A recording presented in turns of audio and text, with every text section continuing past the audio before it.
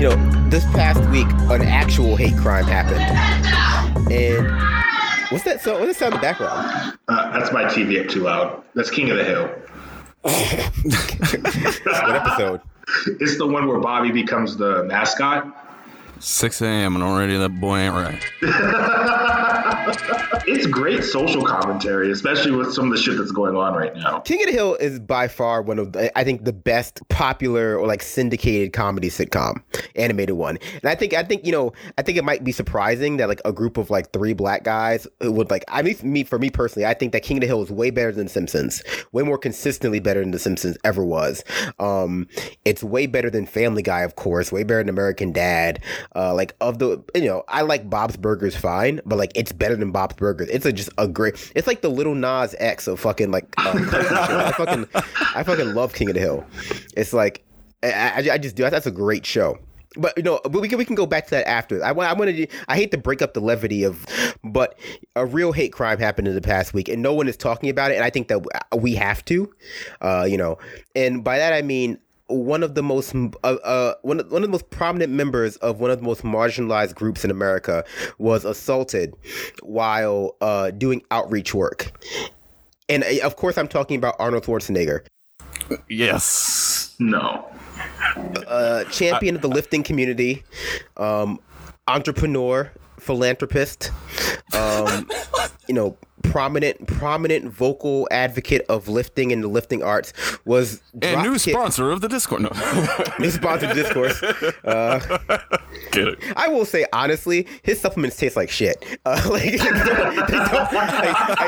Joking aside, his supplements, don't buy them. They taste bad. They taste bad by supplement standards. But anyway, back to the bit.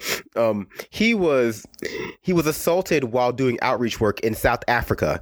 South Africa, the haven of bigotry that it is, was not satisfied with picking on the obviously less marginalized group of black South Africans.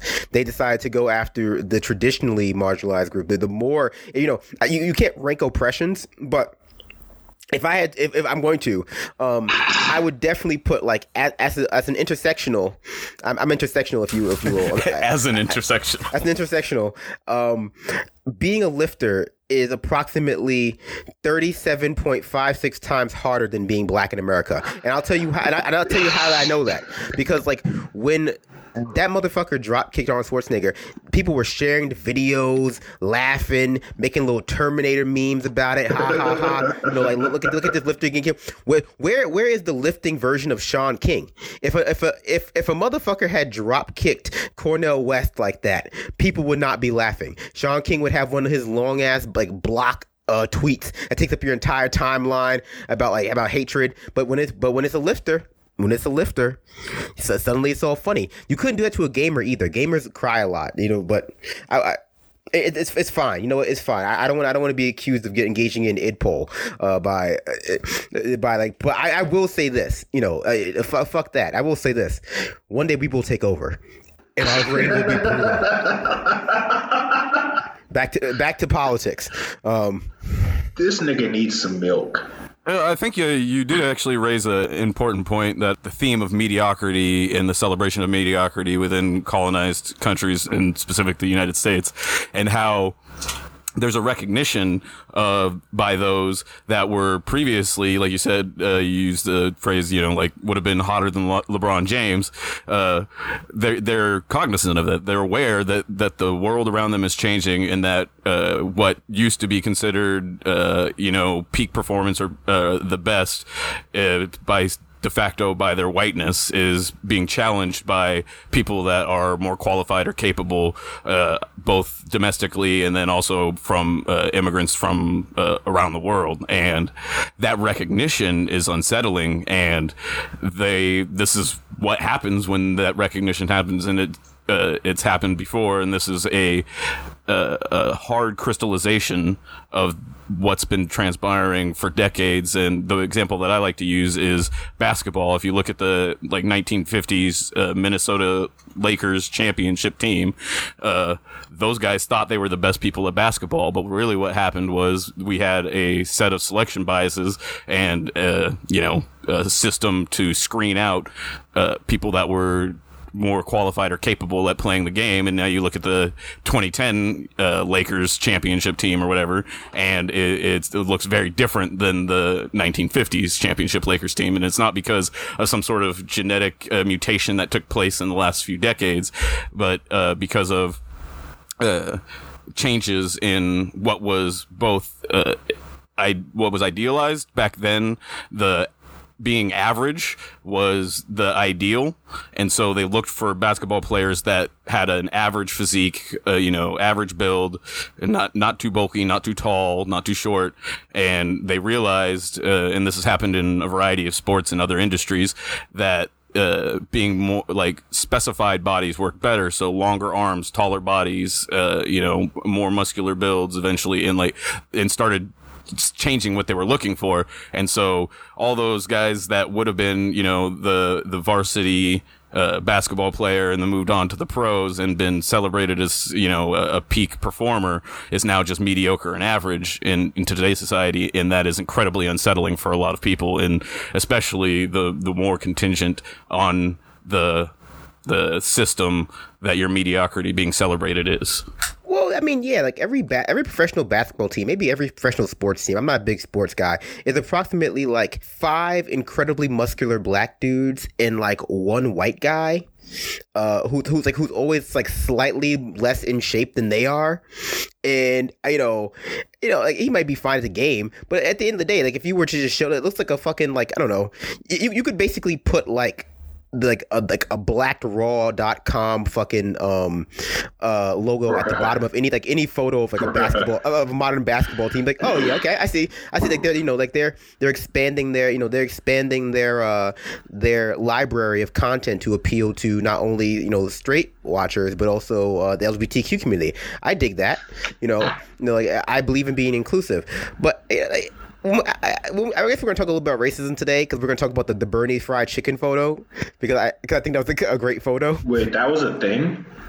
Yeah, did you not see the Bernie fried chicken photo? Nigga, nah.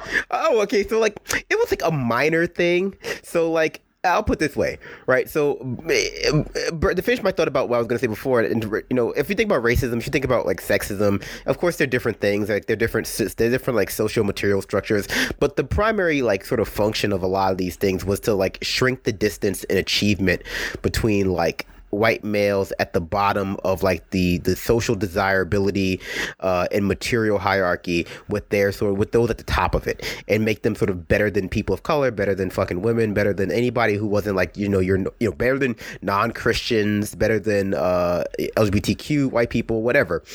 And like a lot of the reactions people are having now, especially when it comes to like the politics of desirability, social desirability, the politics of like this perceived assault on traditional masculinity, which is like everyone on the far right who like claims to be like so upset by the loss of like traditional masculinity are like a bunch of doughy 5'5" like fuckboys. It's like if we were to really sort of go back to like what makes people based on their own like kind of race neutral definition, they never say, oh, being white makes you traditionally attractive. They're like, oh, like we're like everyone's taking too much estrogen because they're eating too much soy, and that's why I'm on the raw carnivore diet, because because vegetables are for pussies, and I haven't taken a shit in 17 days. It's like if we were to actually to like judge them based on their own standards, like not body shame, right, but like just judge them based on their own standards. It's like it's no wonder that no one wants to fuck them. Forget their personality, right? Their personalities are garbage. Their politics are garbage, but they're also like a very unfortunate looking group of people. It's like there's no one on the far right that who, even objectively speaking, is in any way fuckable. Have you seen Jordan Peterson? It's like he's like a fucking skeleton.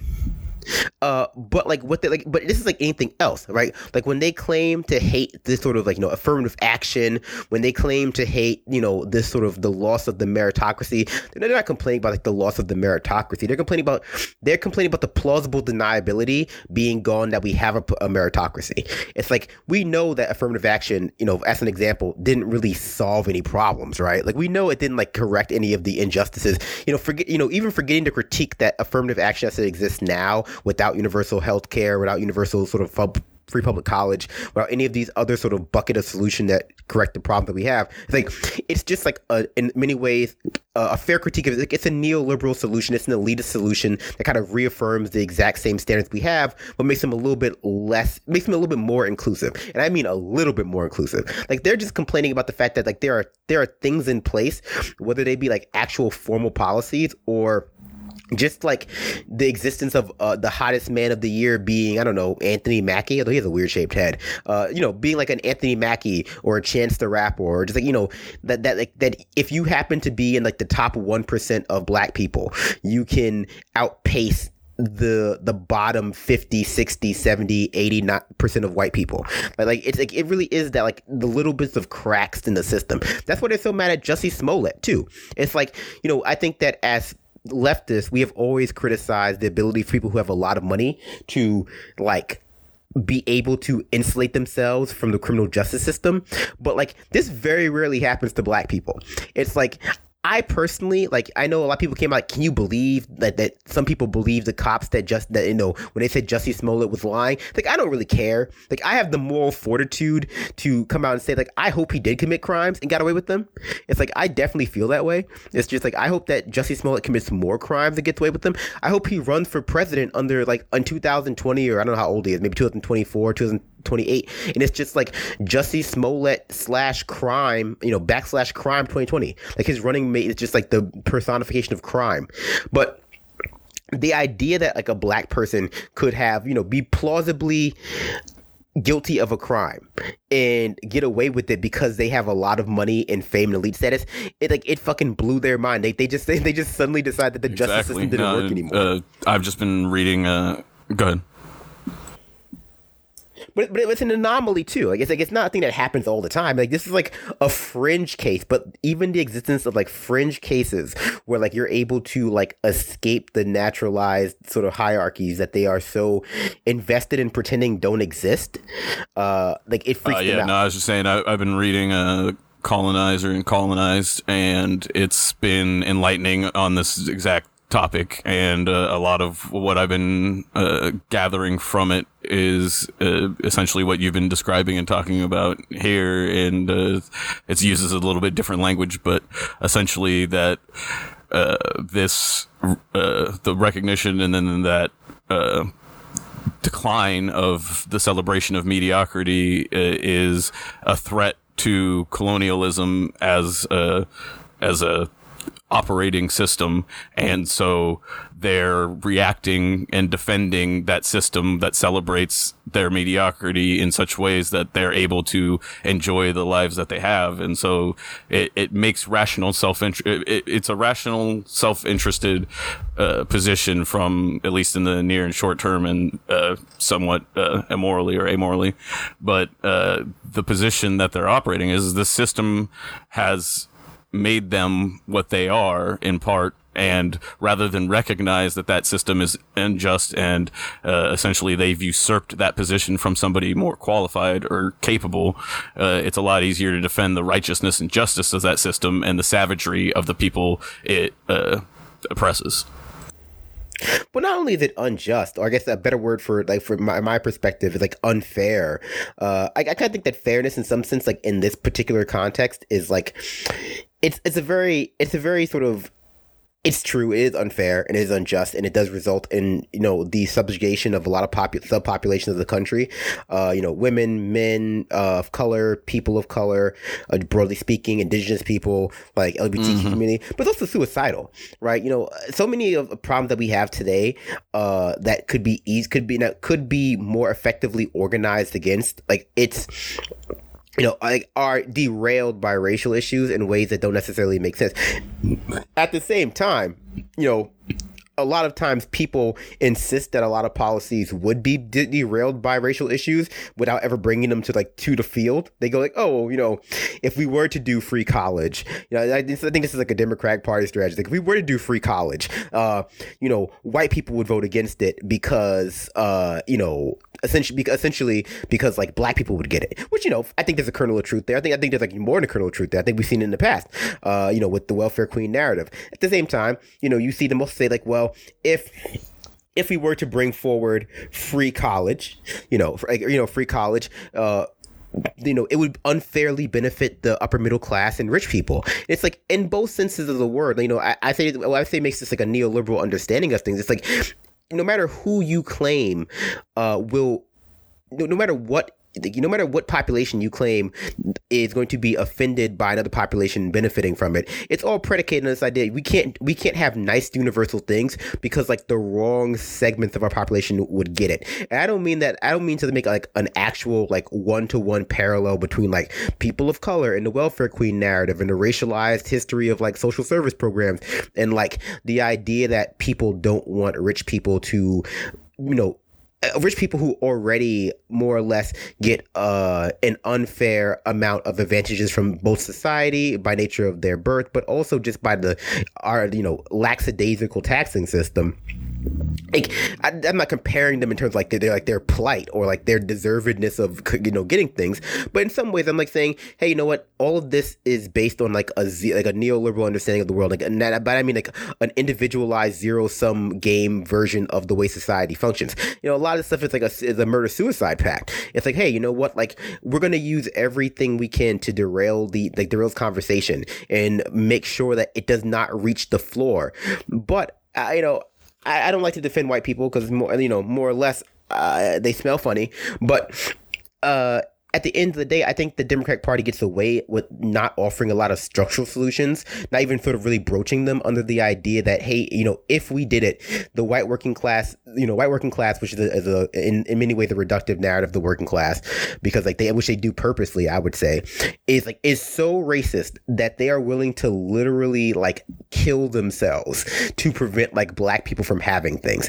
And I would say there are the few people who are like that, who I could like definitely believe are like that. But I don't think that there's enough people to frame your entire political strategy around. Like, I don't think there's enough people who are, I don't think there are enough people who are so racist and so stupid and so entirely intransigent against the idea of like, hey, you know what? Yeah, some black people are going to get some shit, but like, you're not going to die in poverty if you break your leg.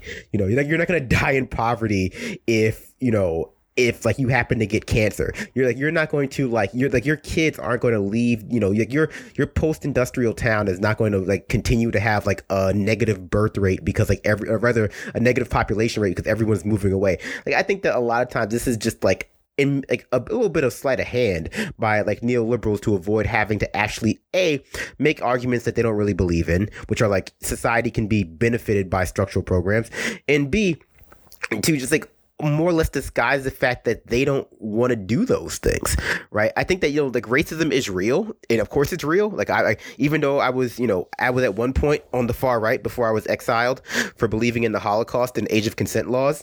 I'm a reformed right. I'm a reformed right person. Like they're just so much for the tolerant right. It's like there is a sort of kernel of truth, to use the same phrase twice. The Democratic Party is just not particularly very like they do a lot to stoke white grievance politics too, for different reasons, right? They do it because they claim it's pragmatic versus the Republican Party, who does it because they claim it's like because it's they're obviously just racist ideologues. I mean, well, both parties are racist, but like one party says they have to be racist because if they're not racist enough, they'll lose. The other party's like, no, we just like racism. We just enjoy doing racisms. But seriously, did you not see the Bernie Sanders? I'm not going to fucking try to make a transition from that. This is like sort of related. Did you not see the Bernie Sanders fried chicken photo? He was at a fried chicken restaurant and like that made in Columbia, South Carolina, which is ironically or coincidentally rather where my family is from. He was at a fried chicken restaurant in Columbia. It's like he was obviously holding the food and posing with the chef, and like it's the kind of unfortunate photo op that you like. That happens, right? Just like that photo op where like Pete Buttigieg was like shaking hands with that black woman who was like behind the bars of like a fucking of like the NTA train station right after he said that people in prison shouldn't vote. It's like that kind of stuff happens, right? It's within what I would consider to be like the bounds of corny shit that happens often to white people that make them look fucking racist, even if it's like an accident. And I think that we all live, not necessarily with the fear of like doing something like corny that gets you described as racist. Because I mean, that doesn't happen to me, obviously. Or I mean, actually, it has. I think that there is a certain amount of like being on the left that the right does not necessarily have, where like you are aware that there are a lot of landmines out there that you might step on. That ultimately, I think makes you a better person. Like being aware that, you know, that there people have feelings. That you have some sort of responsibility for the well-being of the people around you. But then also like there are times where you accidentally like happen to like, you know, you happen to engage in tropes and you go, oh fuck, like in hindsight, this was a bad look. But like for me, and this is not to make excuses for Sanders, it's like the only people who seem to like really care, like who I feel like really sort of digging deep into it, were like the fucking Democratic Party, like rank and file.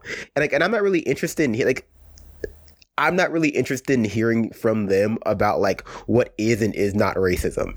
And like, you know, I'm interested in hearing from like the far left, like ideas about like the Bernie Sanders campaign and like, you know, the places where it's lacking both in racial and gender and fucking, you know, foreign policy, especially. But I'm not interested in hearing from the party of people that, you know, 2 years ago, more or less supported a candidate who was like, who had slaves, you know, and you know, and I feel comfortable saying that Hillary Clinton had slaves, you know, in that she had prison labor, because frankly speaking, and it feels like it happened within about a 6-month period. Like, it feels like 6 months before we found out that Hillary Clinton had slaves, the movie 13th came out by Ava DuVernay. Do you remember that movie 13th?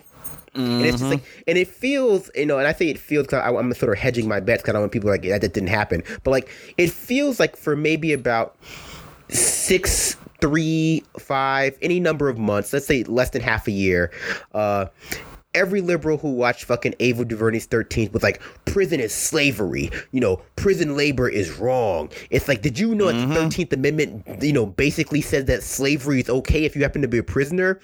And like, and that's terrible. Like, can you believe, you know, like the prison industrial complex is like a fucking racialized, you know, a racialized profiteering racket. Like, I can't believe that this happened in the country. Then like within about 6 months, they found out that their favorite fucking like, you know, their favorite politician was in on it. That like, you know, that Clinton was in on it, and that Joe Biden wrote the crime bill and like basically invented fucking mass incarceration. And they were like, you know, Bill Clinton took his photo in front of prisoners. Yeah, of course. Did his "Make America Great Again" speech too. Yeah, and I mean, and it feels like right after that they suddenly fucking were like, oh, you know, what is slavery actually? You know, like, like, is it real slavery if you have the choice to be involved in unpaid labor, or you get to sit in a cold, dark 6x6 room and like with no entertainment for 40 years?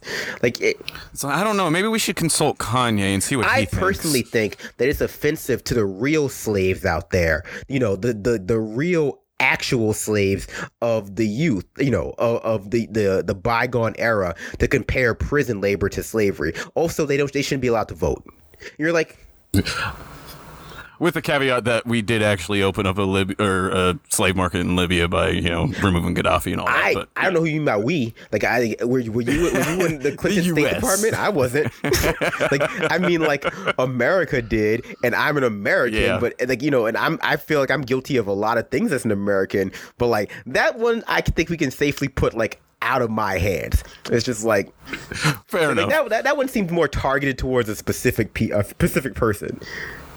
Yeah, that definitely had some planning and orchestrating that was beyond our scope of control. But I mean, even for that little bit of time where like liberals, like, because I feel like most of the people who I was engaging with at that time, because it was probably before I came on Twitter, you know, to be whatever the fuck I am now. Like, it feels like most people I was engaging with were like Democrats who were like surprised by this.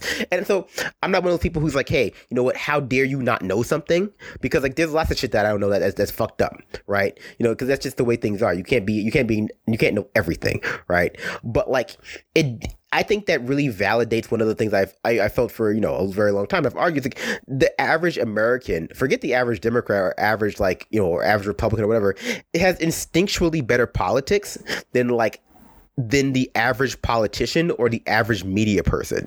And a lot of times, if you just catch them with some shit, like on the street, unless it's like a math test or like a test about should we use Arabic numbers or some shit, like then probably not. But like if you catch them like on the street, like, hey, do you think that people who are arrested of crimes should be fucking made to work for made to work for like $1 a day, putting out fucking forest fires and provide no health insurance, and also be forced to like give birth in a cold dark cell while shackled to the fucking floor? They'd probably say like no. Like, no, I don't think that's a good thing. Probably even a lot of Republicans would say like, no, I don't think that's a good thing, right? I mean, I look back to some of the things that they cheered for in 2016. Was like, hey, we shouldn't have Americans dying on the street. This is America. Yeah, like that narrative is kind of like jingoistic in American exceptionalism, but they still believed it. They still were like, hey, Americans shouldn't die in the streets. But then like once you sort of put them within the context of, hey, but within this two-party system, some people believe that maybe prison slavery like isn't so bad, and like some people, and those people happen to be in both parties. I had something, but I lost. Well, I mean, I only said to say this. It's like Bernie Sanders had the fried chicken photo, right? And it comes across as kind of like quaint and corny and like, that's fucked up. Don't do that to me. But I really don't care. But like the people who are like all up his ass about it are like the same people who come out and like Bernie has a rally and they freeze frame every 3 seconds to count how many black people are in the crowd. It's like their understanding of what constitutes racism is so fucking shallow and so stupid and so entirely dependent on like not even ideological affinity, but like group belonging to like Democrats, that like and I know this is like the lowest form of like criticism. Because like, hey, but what if X person did it, or what if this happened to X group? But like, it's so hard not to make that argument for like situations where like people, whether it be people of color, it'd be like black people who are like trying to ingratiate themselves with like the Democratic Party, or they just be like your everyday average Democrat who's like calling Nancy Pelosi Suge Knight Slay Queen. It's like it's hard to take them seriously, even when they even make decent-ish points, which is very rarely. Because like you just know that if he was just a Democrat and he did not run against Hillary Clinton, they would not give a shit. I mean, we got 20 some odd candidates out there, and it demonstrates how suppressed the potential candidate pool was in 2016, and like how much resistance Bernie had to get through to even mount a campaign in the first place. But then as well, you've got this kind of construction where the focusing on Bernie in a fried chicken in a photo takes precedence over either the crime bill from Biden and then which can't be raised up without mentioning Bernie's role in it as well, or then the other structural issues that are much more destructive for Black Americans than something like a photo with Bernie and a black man in fried chicken, and if somebody else did it, is like, I don't think that photo would really be any better if Cory Booker was in it, or if Kamala Harris was in it. Like, to me, it would be the same type of photo. It's just it would look a little bit less obnoxious. But then I also looked at some of the other angles of the photo, and there's just also a practical issue of he's standing in front of the chicken, and the next closest item is like beans. So it's like, it makes sense if you're going to take a picture of both the food and the person who cooked it, that you would pick the item that you can hold in your hand and not the spoon. And it's like, so if you're going to actually dive into it and really, parse out every little aspect of it and whether it's rated and all those types of things, it's like you end up coming to the conclusion it was just a mistake that was made, like an unforced error of optics, not a overtly offensive deed. And if Bernie were to take a photo with a black person and a piece of fried chicken every day from now till the election, that wouldn't do a fraction of the damage to black people that, defending Joe Biden, advocating Kamala Harris, or, defending the policies that they put forward, or any of the other candidates will do and does every day. So it's like the impact, if you're like you said, I can't take it seriously when the things that are actually impacting the day-to-day life of black people in dramatically negative ways don't get a fraction of the attention as something that's politically expedient for you to pay attention to, like the number of black people at a Bernie rally or a photo with fried chicken and a black man. Like it's upsetting. And the problem for me is, like, we've been on a stage where we've always had this thought that, well, we're slowly moving towards progress. The arc of justice, or the arc bends towards justice and all these types of things. But we're on a deadline. We're on a deadline. We don't have 20, 30, 40, 50 years to sort through it and to make the kind of progress that we've made in the last 50 years. That's not an option. That leads to extinction. So, like, if Democrats are going to take the positions they have to address that issue, and there isn't one. There isn't a way for them to address that issue, and so it's hard for me to even be involved or engaged in party politics when they're both essentially, arguing over the color we're going to paint the house while it burns down. This might sound like silly and shitty, but like, it was a cute little photo, right? Like Bernie comes across as earnest a lot. Like, he has a very earnest, expressive face. Like, it was obviously a photo op, but in it being obviously a photo, but like the way that it was obviously a photo op made it seem so like authentic. Like, he was posing with the guy to take the photo. Like, it was a photo op. It's like, it wasn't like. And you say, like, if other kids had done the fried chicken thing, other kids have done the fried chicken thing. Have you forgotten the hot sauce?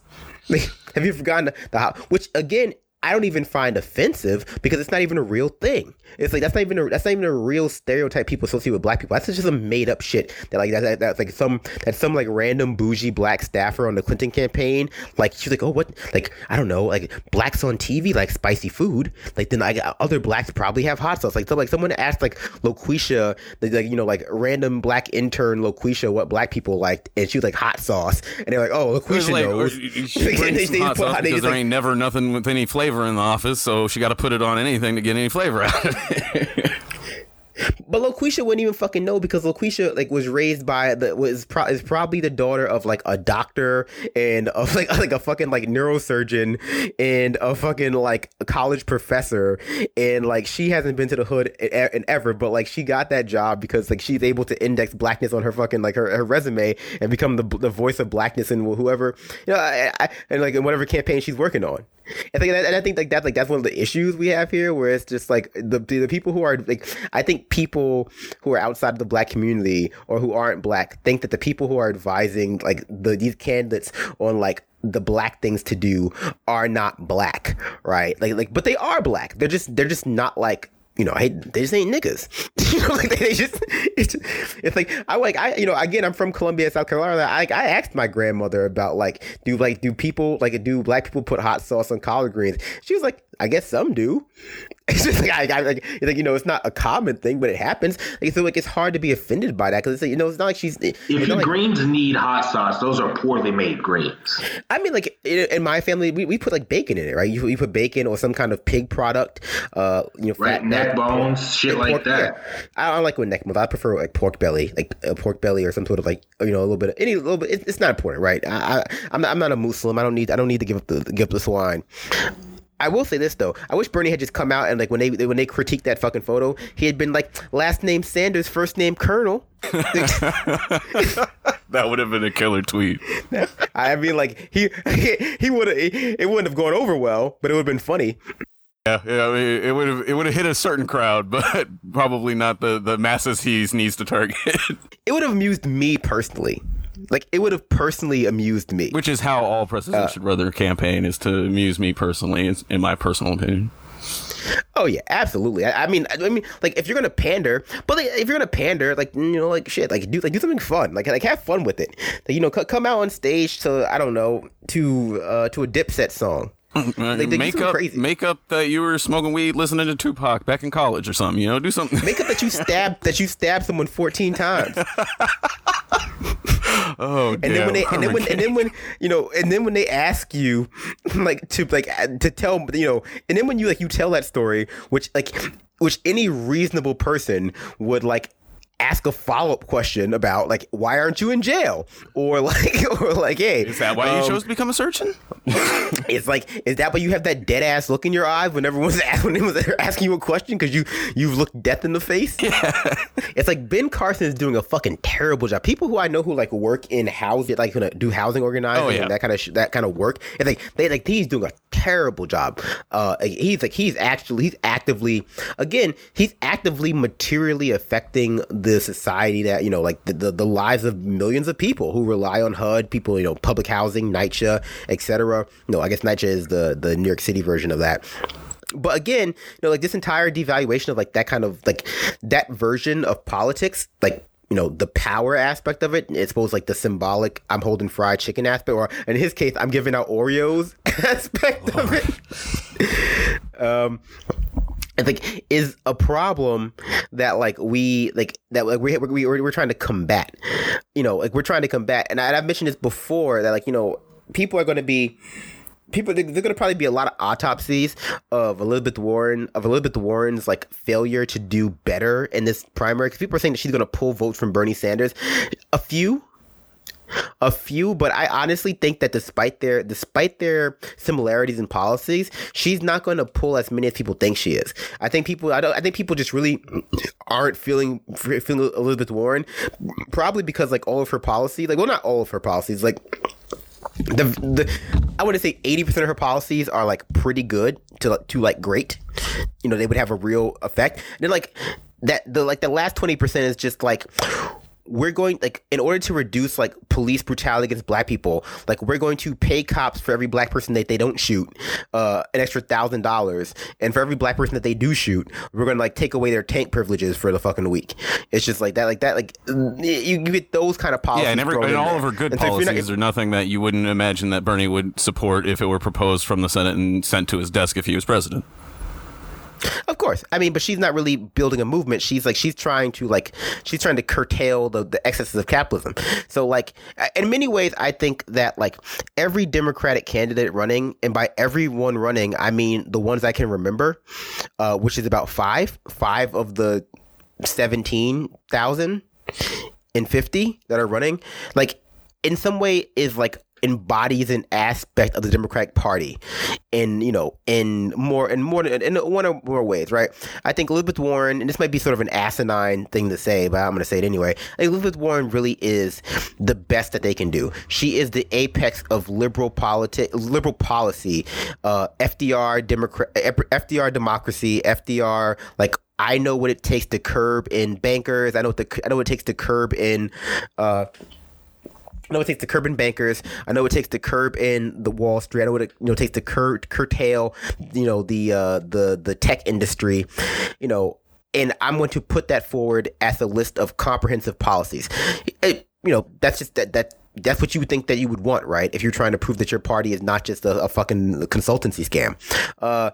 You have Beto O'Rourke, noted Irishman, who is essentially like that aspect of the Democratic Party that does not understand that they're only popular because the other party is so fucking terrible. It's just like he really is that. I think I've said it before. Like, Beto O'Rourke really is just that weird belief that Democratic Party has in themselves that they are actually very popular, when in reality it's just people fucking hate Republicans. It's like, and they hate them for a variety of reasons, but like the Republicans are just so deeply unpopular that the Democratic Party is able to cobble together a coalition that makes them a viable party, even though like they are also deeply unpopular. And then you have like, I don't know, Buttigieg, he's something. I don't know. He's like their id or ego or super ego. I don't know Freud. Fuck him. But I will say, this is going to sound weird. I've actually come to appreciate Joe Biden a lot more in the past few weeks.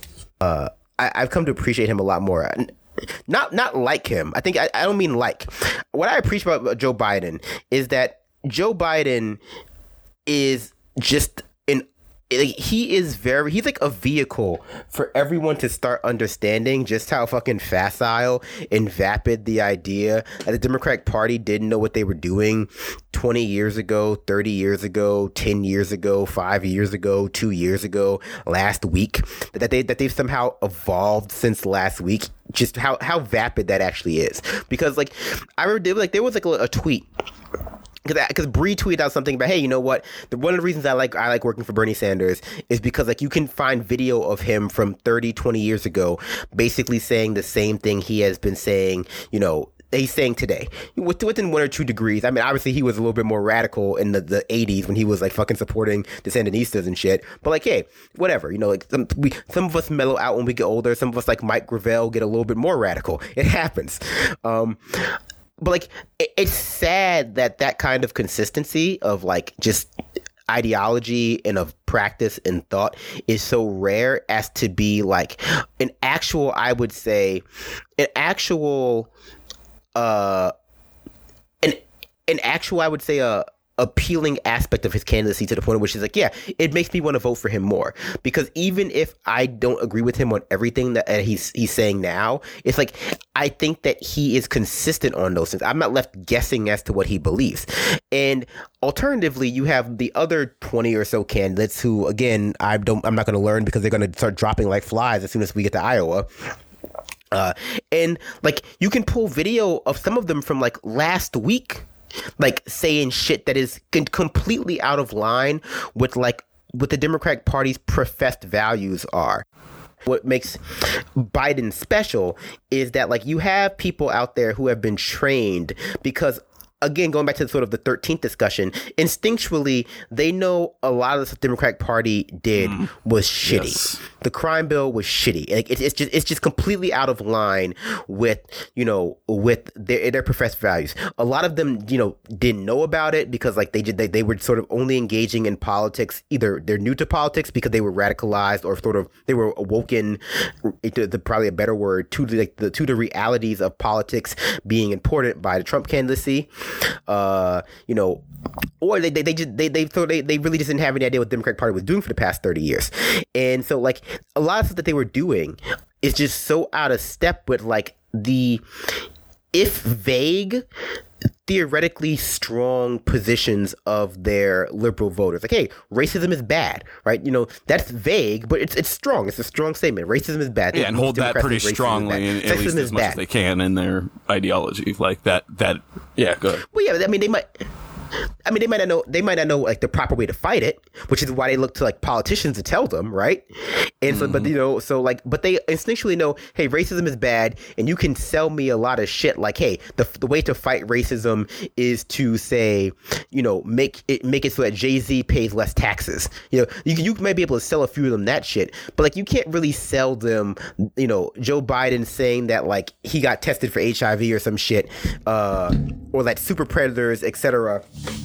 You know, is good, right? You can't sell them some things. It's like, you know, like you have to instead pretend that you've evolved on things. You say, okay, well, yeah, I understand that like the things I did when it revolved around like Anita Hill or racism or whatever, were like, you know, that, you know, were bad. Like, you know, they look bad currently. It's just sort of like the like, you know, we have to think about the realities, the context of the time thing. But I've evolved since then, right? You know, look at Kamala Harris. You know, there's video of her for like 6 months ago, but basically laughing about putting like black women, black single mothers in jail. And like now she's like, well, you know, I believe that the prison industrial complex is unfairly burdening the black community. It's like, yeah, right? You sure are. Like you sure did do that. Congratulations. You like, you know, like, Kamala, are you waiting for an award for your role in that, or? I'm like, yeah, I mean, maybe you should have done something when you were the prison industrial complex. I don't know what, fuck. Anyway, but like either they don't acknowledge it, like they have like the self-awareness, like, yeah, I'm not going to acknowledge those things because they're so out of line with what I'm saying now, or they just like they say that I evolved, like Obama evolved on gay marriage. It's like, you know, who knows what he really believed, but he evolved on it. Is he going to tell us what made him evolve besides like poll numbers? Of course not. But like, you know, they pretend they evolved. That sounds nice. I mean, it's like, I mean, what comes to my mind is stop and frisk in New York. Is like that that was an egregious abuse of people's Fourth Amendment rights, and neither Republicans or Democrats really came to anybody's defense until like they had literally stopped more young black men than there were in the city. Which tells you a lot, because it's like that means that they were really like, so like that sounds like silly because that sounds like a joke, but if you think about it, that means like there was like a class element to this, because when I was in New York City and they were doing stop and frisk, like I was going to like expensive schools and like dressed like a fucking like yuppie piece of shit, and so like they were like. No, it's all interesting when like the person that the cops happen to beat is like a rich black lawyer or like a black tennis player. But that means like not only were they stopping like more black people who lived in New York City, that was also like a function of class. So let's say that they stopped 2 million. They made 2 million stops of black men in New York City, and there are 1 million black men in New York City. That doesn't mean that they stopped every black person regardless of class twice. That means that they probably stopped like 100,000 incredibly poor black people, right, 10 times, which is kind of worse, maybe. I don't know. It certainly feels like, it feels like all of the oppressive police state, mumbo jumbo that you get from the far right being actualized in people's lives, but ignored by the same people that say that we have to be so vigilant against it. It's no milkshake. It's no having a milkshake thrown on you. So, you can't expect. Back to my Biden point, it's like, what I like about Biden is that, like, Democratic Party operatives, they're rank and file liberals, like who otherwise would be against the things, probably instinctually against the things if you explain what happened to them, more or less.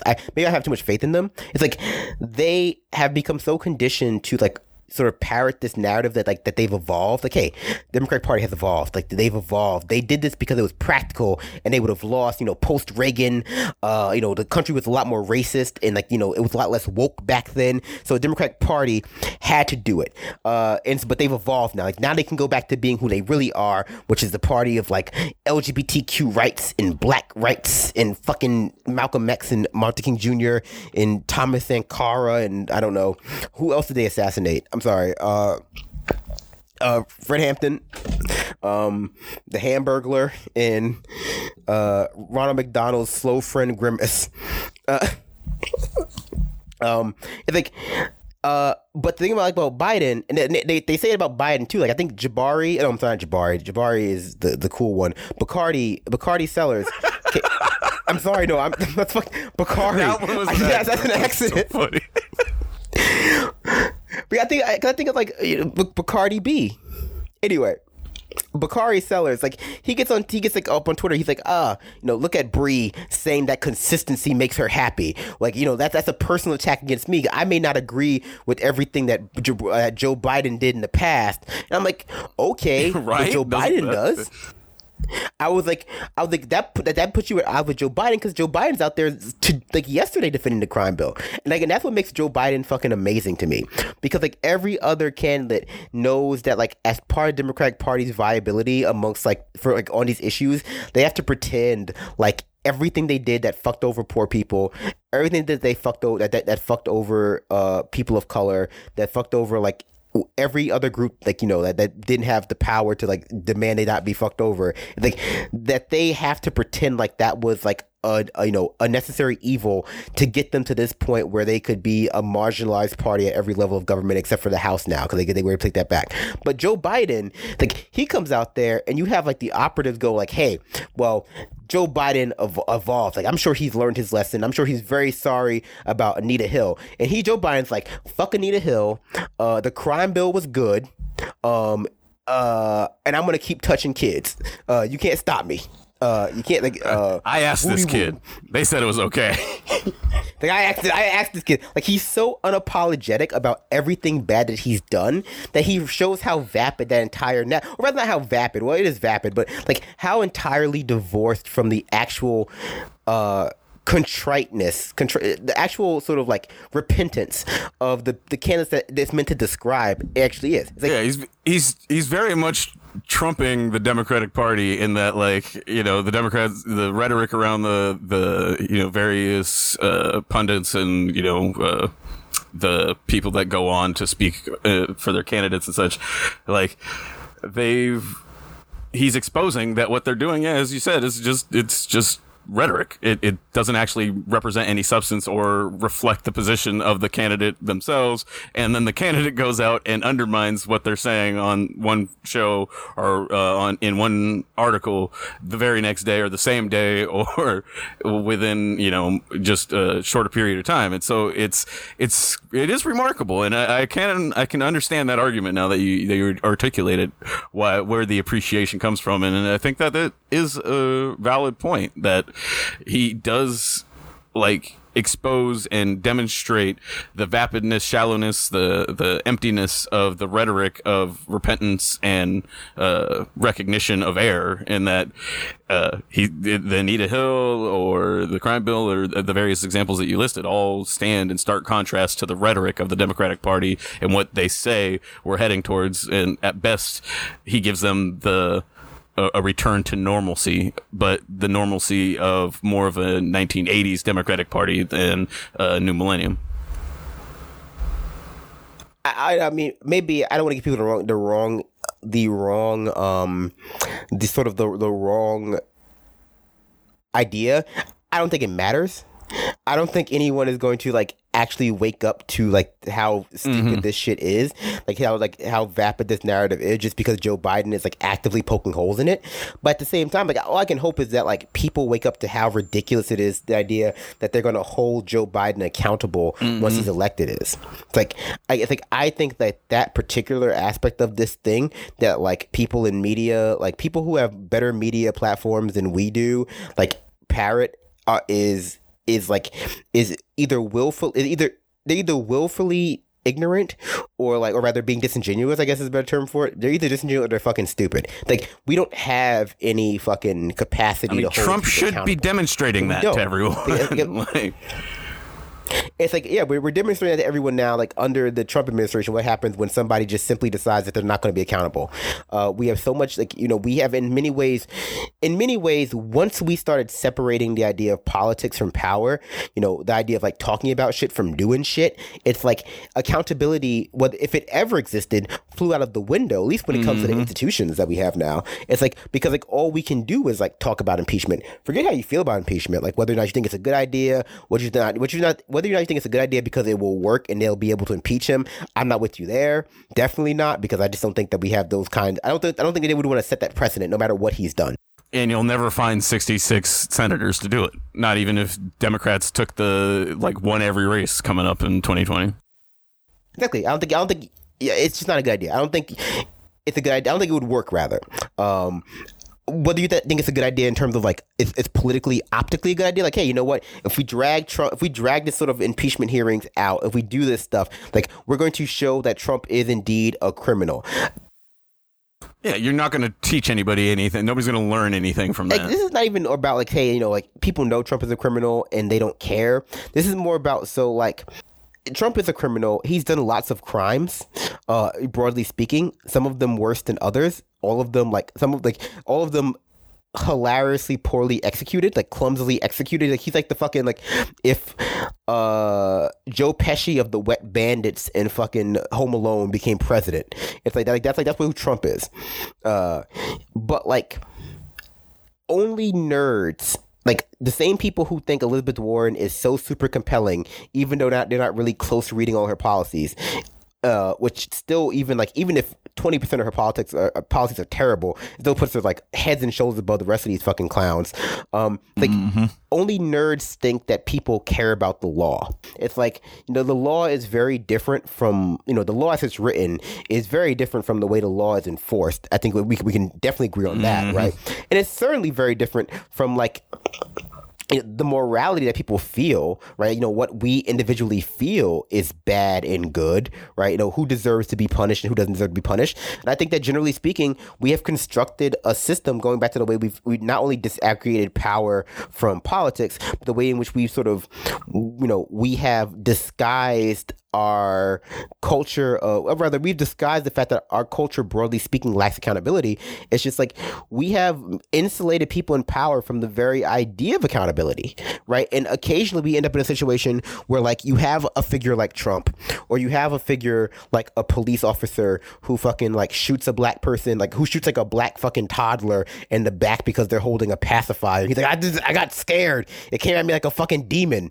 You know, like he fucking thinks that he's no, like I thought the pacifier was a fucking grenade. It's like I thought it was like just I like lost my fucking mind, you know.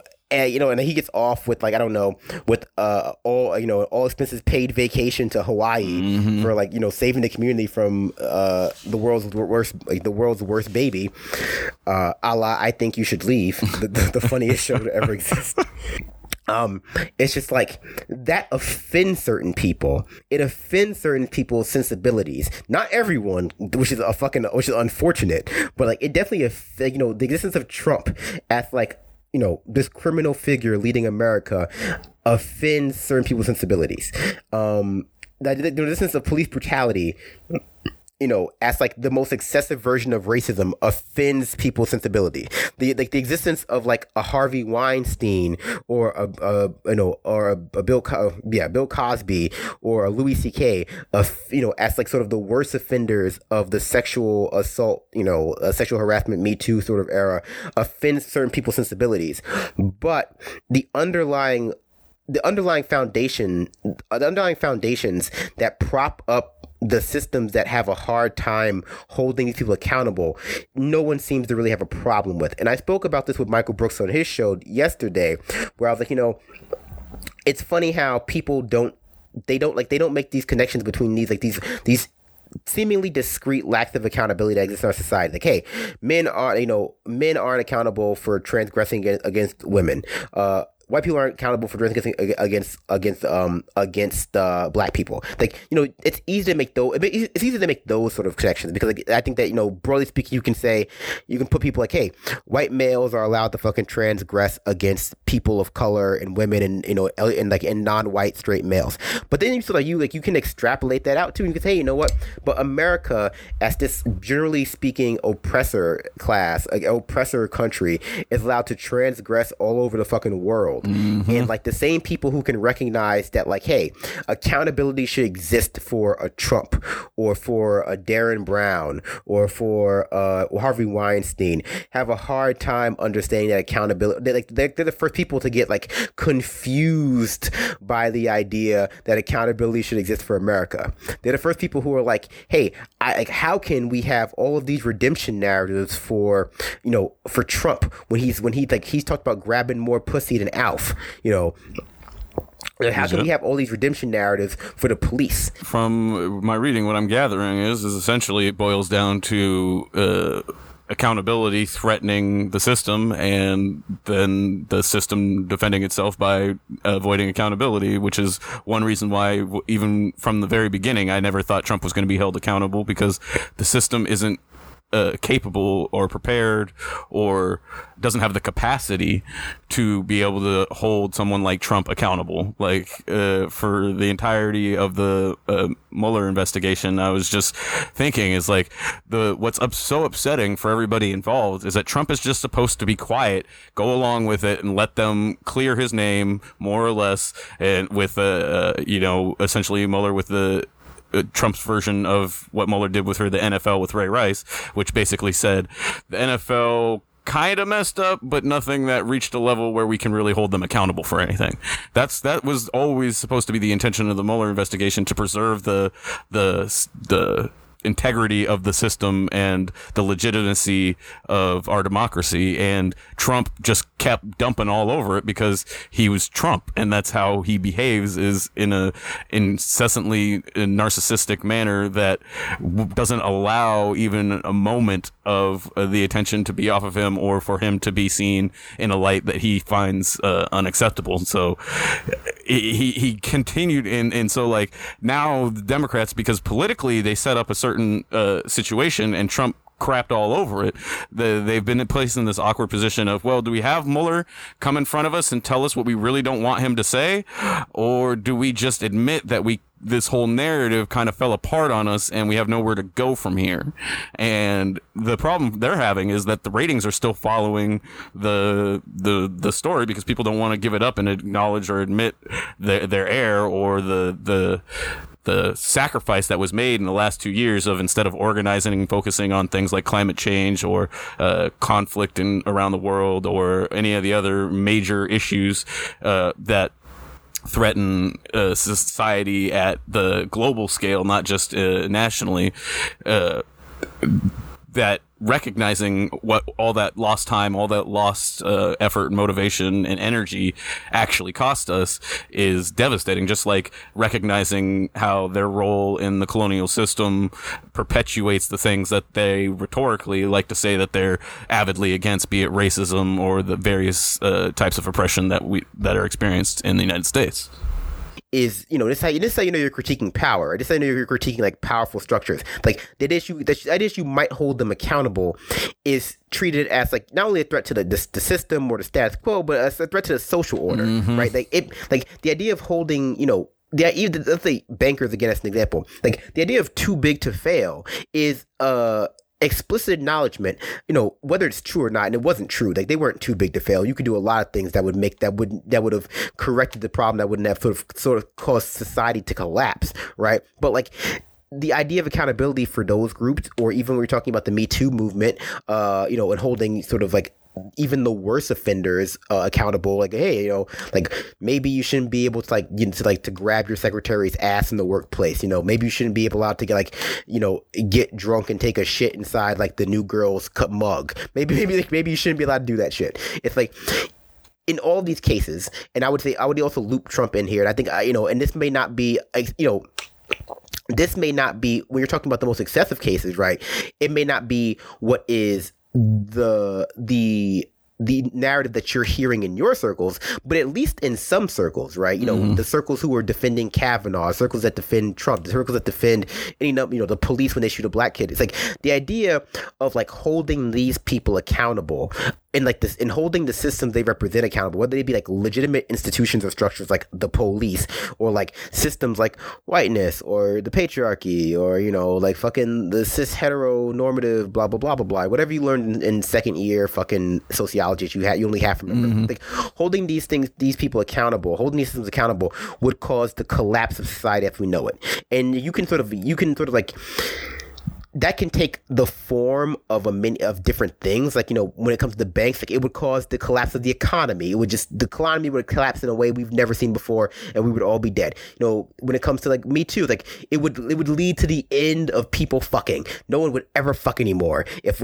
we don't let men sexually harass women with impunity, no one will ever fuck. Probably can't even date anymore. When it comes to like racism or the police brutality, it's like if we hold the police accountable for shooting black people, they're going to be afraid to police black communities the way they need to be policed, and then crime will run rampant, and then you'll have a bunch of impregnated white women, and white genocide will happen. If I have my way, that's what fingers crossed. But but it's always framed the same way. It's like, hey, you know what, this would cause the collapse of the social order.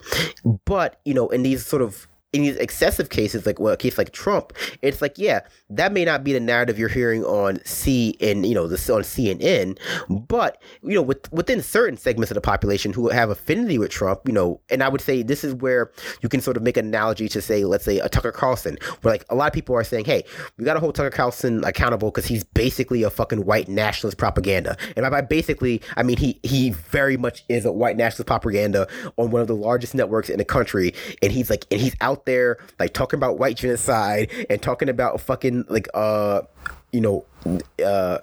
use a slur I'm not allowed to use, gypsies invading towns. He's doing real Nazism, not just fucking. He's doing Nazi classic, not neo-Nazi, not and he's doing it dangerously well too, so much so that he's able to at least capture it. He's able to capture the attention of people that would at least identify themselves as being on the left, and then listening to Carlson and not recognizing the danger at play there. I mean, like, yeah, I think he appeals to a lot of people for a lot of reasons. I think that the main reason is because a lot of things that he's saying are just hegemonic and people believe them already. And so all it takes is even like a thin veil of left of like, hey, also, like, yeah, Negroes are bad, but also billionaires are bad. People go, oh, billionaires are bad, you say? Right. It's like the Negroes are bad thing. So it's like, it's just, it goes into the back of their head and they go, oh yeah, like, I hear it all the time. You know, it's not a big deal. It's not enough for me. It's not enough to perk up it's not enough to perk my butthole anymore. I hear it all the time. And they passively, subliminally sort of agree with it. But like, what facilitates, we just don't believe in accountability in enough situations. Like, accountability is unfortunate. Like, it's not a blunt object. You know, it can be doled out like with care and consideration and nuance. You know, not declaring Bernie a Klansman for eating fried chicken in a fried chicken restaurant, but like it can but it does need to be doled out. You know, prison abolition, police abolition is not the abolition of punishment. You know, it's not the abolition of consequences, rather. Maybe abolition of punishment in sort of Foucauldian sense, but it's not the abolition of consequences. And I think a lot of people sort of confuse the two. It's like, hey, there can be no consequences. There can be no, accountability. It's a dirty word, especially for power. And like in the media, the centrist class, the people who elect Trump himself, are able to effectively convince the rest of the population, or at least a substantial portion of the population, that if you were to hold them accountable for their bullshit, society would collapse. It's like, it's the, and we call, and when it's men doing it, it's the patriarchy. When it's white people doing it, it's white supremacy. When it's anyone, it's rather racism. Like, we have different words for it, but it really is at a flat level the same thing. It's like that, like, changing the system would destroy society, so it's better to actually keep it. Like, that you can't destroy the system without destroying society, which, obviously is, sort of true, but not in the way it's pretended. Like, it won't lead to like a fucking Mad Max world. It, like, it might cause a lot of people a little bit of pain, but like, it won't lead to like the devil. We won't be fucking living in the sewers eating rats. No, but the exalted position of the colonist will be reduced to that of the colonized, and that is just as atrocious of an idea as anything else that you mentioned. Yeah, we get it. You read. we get it, Richard. You read. we all know you read. It's nice to be able to like actually put the words to the things that we recognize. It's frustrating sometimes when you see things and you try to articulate them, and then somebody is able to interject with by seizing on a particular way that you phrase something rather than the idea itself, which has more value and more truth to it than perhaps the articulation itself. And so that's the one of the reasons I've been driven to read more, but it's also it's very satisfying when you read something and you realize, oh, this, what I'm recognizing isn't something that, I just discovered. It's something that people have been literally telling white people for decades, and they just don't listen. So it's like it changes my approach to what needs to be addressed, rather than a situation where white people are unaware of the injustice. It's more of a situation of the people in power basically accepting the situation in exchange either for personal comfort or for some sort of monetary economic reward, or just because psychologically it's the only option that they've been able to arrive at. And so I find that I'm less motivated to try and convince people of what I see as being recognizable reality, and more on how do I organize the people that already see these things and just need the language to articulate and the organization to put some direct action behind the ideas that we're advocating. Thank you, LeVar Burton. Next time on the Reading Rainbow, The Wretched of the Earth by Franz. But we'll slip that plug in. Reading Revolution. We're going to be recording soon, so the episode will be out soon. So definitely check that out and check out the book. I definitely agree with you. Now, if we're going to bring a book, so, it's also like, many people have different words for it. There are many books that address the same topic. And Mark Fisher's Capitalist Realism is another one. Another one that comes to mind. I was just talking about it the other day, where it's just like, people don't appreciate like how how much the things that are hegemonic, neoliberalism, racism, sexism, classism, the patriarchy, neoconservatism, imperialism, how effectively it shackles the mind to keep you from imagining any alternatives, right? I think the quote in capitalist realism is like, it's easier for people to imagine the end of the world. It's easy for people to imagine it's easy for people to imagine the end of the world than it is for people to imagine the end of capitalism. And it's like, and that rings true about a lot of different things. I mean, you say black people, I mean, you say white people, and I agree with you. White people fucking are, they're in a league of their own. But this applies to other structures and other systems. It's like, it's like niggas will go out of their way to defend capitalism through a variety of mechanisms, including indexing other systems of oppression, right? So they were out there trying to cancel Marx last week, right? They were out literally. You had niggas tweeting about how Marx was canceled because he used the word Negro or some shit in one of his books or one of his fucking pamphlets. While writing against slavery, while arguing against slavery, through the lens of communism. While at the same time, them motherfuckers probably had Bump and Grind on by R. Kelly in the background. Right. Everyone can sense, everyone can call for accountability when when they're outside of the group that is being fucking implicated by it. But it's the same, like I said, the same people who don't want accountability for the America, or rather the same people who call for Trump to be impeached for all of his pussy grabbing and Russian crimes are in some cases the same people who are once he becomes the avatar for American imperialism are behind him 100%. It's they're the same people who once he indexes a different structure, once he stops indexing, there are plenty of liberals who have a problem with Trump when he is the avatar for sexism and men not being punished for their fucking shit. Who once he becomes the avatar for America and America not being punished for their shit are behind him 100%. Exactly. And it's and I think it's that lack of self-awareness. I mean, we talk about white fragility all the time. Mm-hmm. And it's just and I use the term white fragility, usually I just use white as sort of an analogy for any oppressor class because it rings true. It's there's white fragility, but there's male fragility, there's American fragility, there's a lot of different fragility of people just going through various types of mental gymnastics to escape the psychological burden of having to reflect on the ways in which power they are actually in an oppressor class.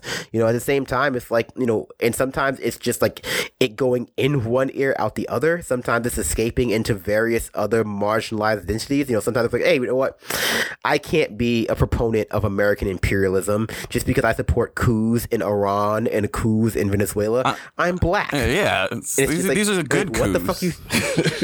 These are the good. You should listen. Coos is actually a slang term for vagina in the South. These are the good coos. That someone's gonna cut that and it's gonna make up their fucking ringtone. Oh, nice soundboard. Yeah, they're gonna cancel you for that one, Richard.